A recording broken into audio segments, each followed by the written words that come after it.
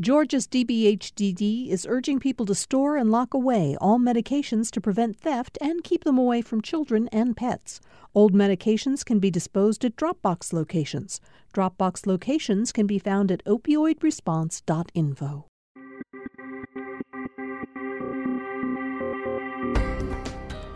Welcome to the Georgia Today podcast from GPB News. Today is Thursday, August 31st. I'm Peter Biello. On today's episode, thousands of South Georgians remain without power, though the coast was left largely unscathed by Hurricane Idalia. Governor Brian Kemp addresses Republican criticism of Fulton County DA Fani Willis, and it looks like power bills for many Georgians are going up once again. These stories and more are coming up on this edition of Georgia Today.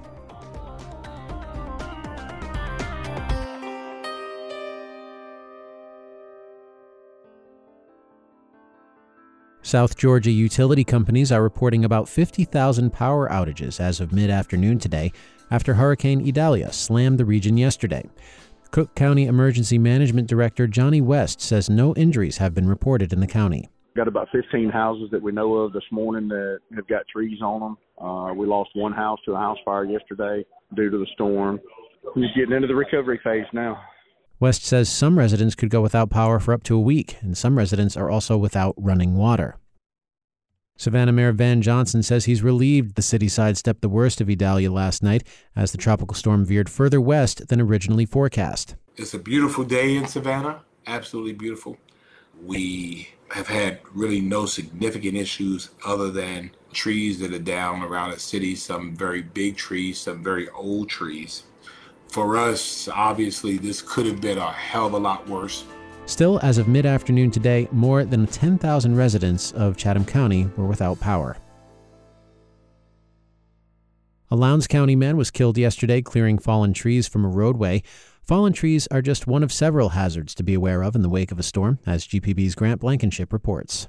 Idalia was still a hurricane when it passed over Valdosta and Lowndes County Wednesday, and tropical storm conditions lingered late, even while cities like Savannah prepared for the storm.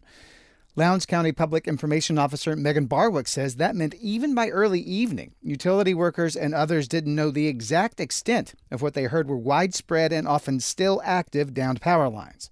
Barwick says those lines, plus scores of downed trees, are present dangers people must avoid during storm recovery. We are encouraging our residents to please, begging them to please stay off of the roads unless it's an absolute emergency. So far, the only suspected Idalia-related deaths have been of drivers on hazardous roads. For GPB News, I'm Grant Blankenship in Macon. Georgia Republicans are divided over calls to impeach the Fulton County prosecutor who brought charges against Donald Trump. In a video released yesterday, the former president praised a state senator from northwest Georgia's Dade County. Trenton State Senator Republican Colton Moore is calling for a special session of the state legislature to remove the prosecutor, Fani Willis. Governor Brian Kemp slammed the idea today as a distraction from Republicans talking about economic development and other more kitchen table issues that he says will win elections. Some grifter scam that somebody's doing to help them raise a few dollars into their campaign account. Special legislative sessions in Georgia are very rare, as GPB's Donna Lowry reports.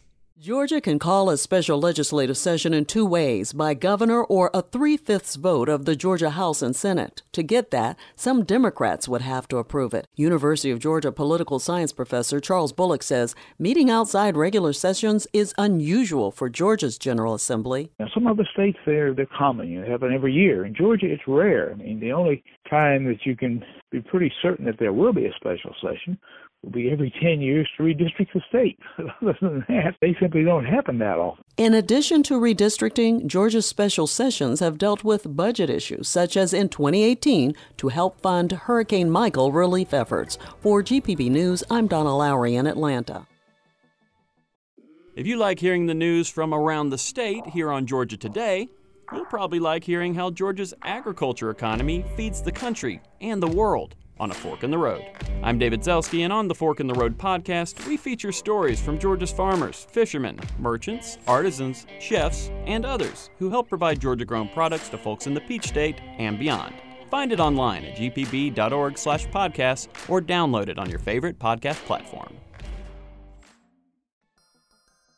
Former President Donald Trump pleaded not guilty today and waived his right to appear at a hearing next week in the case accusing him and others of illegally trying to overturn the results of Georgia's 2020 election. Trump's decision to skip his arraignment means he won't have to show up at the Fulton County Courthouse next week, averting the drama that accompanied not guilty pleas in Trump's other criminal cases. Georgia Power customers could see their average monthly bills rise by about $9 to pay for new nuclear reactors at Plant Vogtle. Under a settlement announced yesterday, Georgia Interfaith Power and Light spokesman Jay Horton says the company agreed to spare its customers $2.6 million of the cost of the new reactors. And the company also agreed to expand a popular bill relief program, currently only available to a limited group of income-qualified seniors, pledging to add up to 96,000 new participants over the next 3 years. The state's Public Service Commission still has to approve the agreement. The University of West Georgia recently graduated its first class of law enforcement cadets. Members of the inaugural Academic Law Enforcement Training Exchange class included UWG students and cadets from the Villa Rica Police Department and the Coweta County Sheriff's Office. Upon completion, participants are deemed post-certified officers, which is the basic qualification for anyone seeking to work in the field.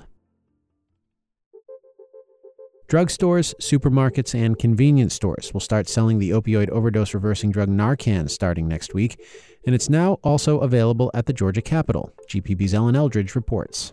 Substance use disorder is classified as a medical condition just like heart disease. That's why Jeff Breedlove with the Department of Behavioral Health and Developmental Disabilities says the state capitol now has overdose reversal kits in the building. Breedlove, who's also a recovery advocate, says he supports bringing Narcan boxes to as many public places as possible, including the Capitol. One is very public, and it literally says overdose reversal kit. And it is designed to put into the consciousness of people in that building, the Gold Dome of Georgia, hey, this is just another medical disease. Breedlove says the boxes include instructions on how to use the Narcan nasal spray. For GPB News, I'm Ellen Eldridge. If you plan to squeeze in one last summer trip over the Labor Day weekend, expect lots of company. Officials at Atlanta's Hartsfield-Jackson International Airport expect more than 1.7 million passengers to travel through the airport over the 6-day holiday period that began today. And if you're hitting the road, expect to pay significantly more for gas than you did last year. Auto Club AAA says the average price of a gallon of regular unleaded in Georgia today is $3.60. That's up nearly 23 cents from a year ago.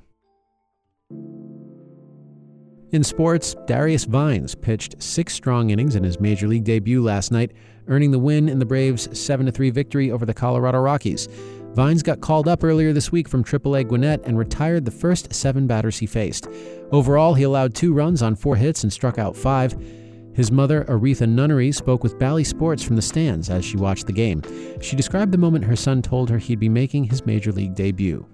After he told me, I was like in tears because he deserves this. He worked so hard for this. And when he was about 5 years old, he was like, Mom, I want to be a professional baseball player.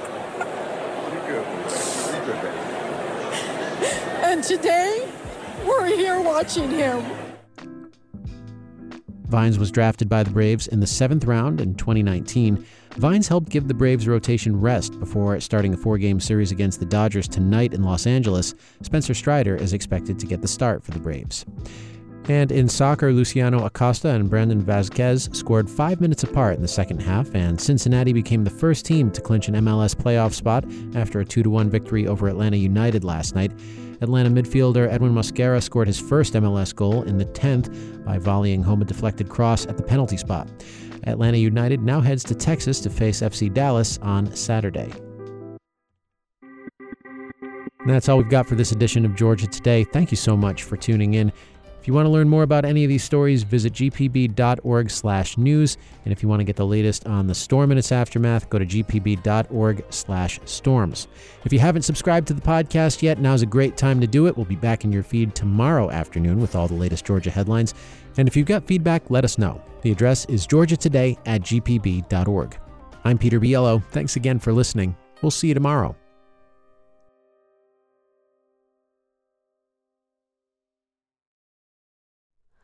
Hi, it's Terry Gross, the host of Fresh Air. We bring you in-depth, long-form interviews with actors, directors, musicians, authors, journalists, and more. Listen to our Peabody Award-winning Fresh Air podcast from WHYY and NPR.